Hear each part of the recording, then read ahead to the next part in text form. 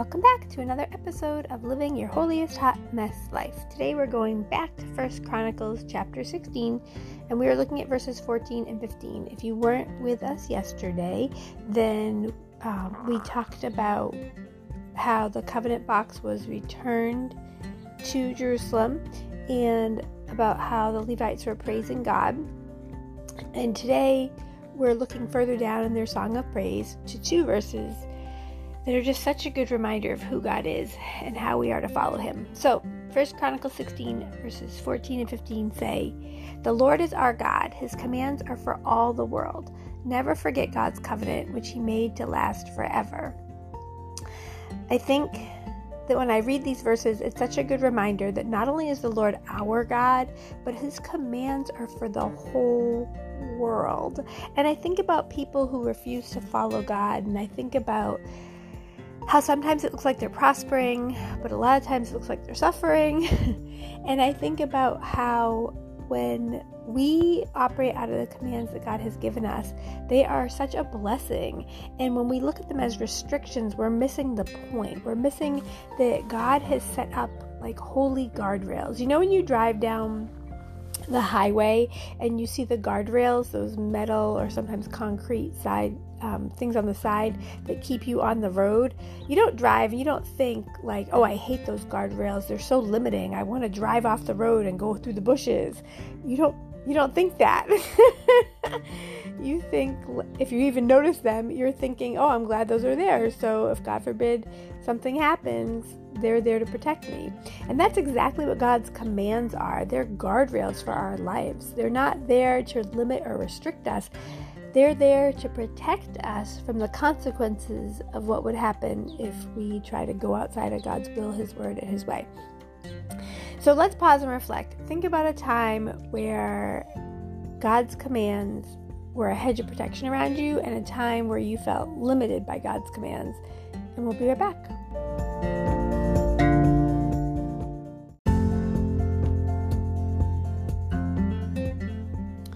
When I think about God's commands being protective versus being limited, I think about how there are so many consequences for sin.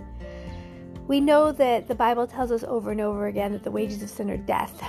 And it is true that as we live our holiest hot mess lives and we allow ourselves to fall into sin, we can then see the consequences of what happens. It's so interesting how Satan makes sin seem so delicious and so attractive when he's trying to lure us into it. And then as soon as we fall into sin or we enter into sin, Satan then turns it around and he works so hard to make sure we feel condemned. He's such a jerk, Satan. But my point is that we need to know God's commands, first of all, so we know what's right and what's wrong, and we need to follow them willingly and joyfully and gratefully because we recognize that God's commands are for our good. And so not only does it say the Lord is our God, his commands are for all the world, but it also says never forget God's covenant, which he made to last forever. God's covenant is so important because while in the context of these verses, they're talking about God's covenant to Abraham, about the land he was going to give his ancestors and give him and his ancestors, about how he was going to make his ancestors more numerous than the stars, and he was going to protect them and all that. God's covenant that he made with Abraham also extends to the line of Jesus and to the fulfillment of prophecy that God was going to send a Savior to pay for the sins for the whole world. And again, here we see this theme of the whole world. I think about how so often some people act like God is just for them, like God is just for Christians, or and we don't, I was going to say, and we, okay, I'm going to back up. Sometimes people act like God is just for them and he's not for other people. And a lot of times that happens with some parts of Christianity in that they act like God is an elitist. I'll say it like that. And that's not who God is at all. And again, over and over, we see in God's holy word about He commands us to take care of the orphan and the widow and the foreigner in our midst. And I don't actually understand how Christians miss that part of it because it's so repeated throughout Scripture. But I also don't understand how people weaponize Christianity for the past 2,000 years and continuously now, when Jesus was all about love and compassion. And over again, you see Jesus modeling that love and compassion. And it was for the whole world. You see Him modeling it for the sinner and for the outcast. You know, when you read through the Gospels, repeatedly you see Jesus talking to and touching lepers, which was absolutely unacceptable behavior is probably the best way I can word that. But it just was, you weren't supposed to do that because they were considered unclean.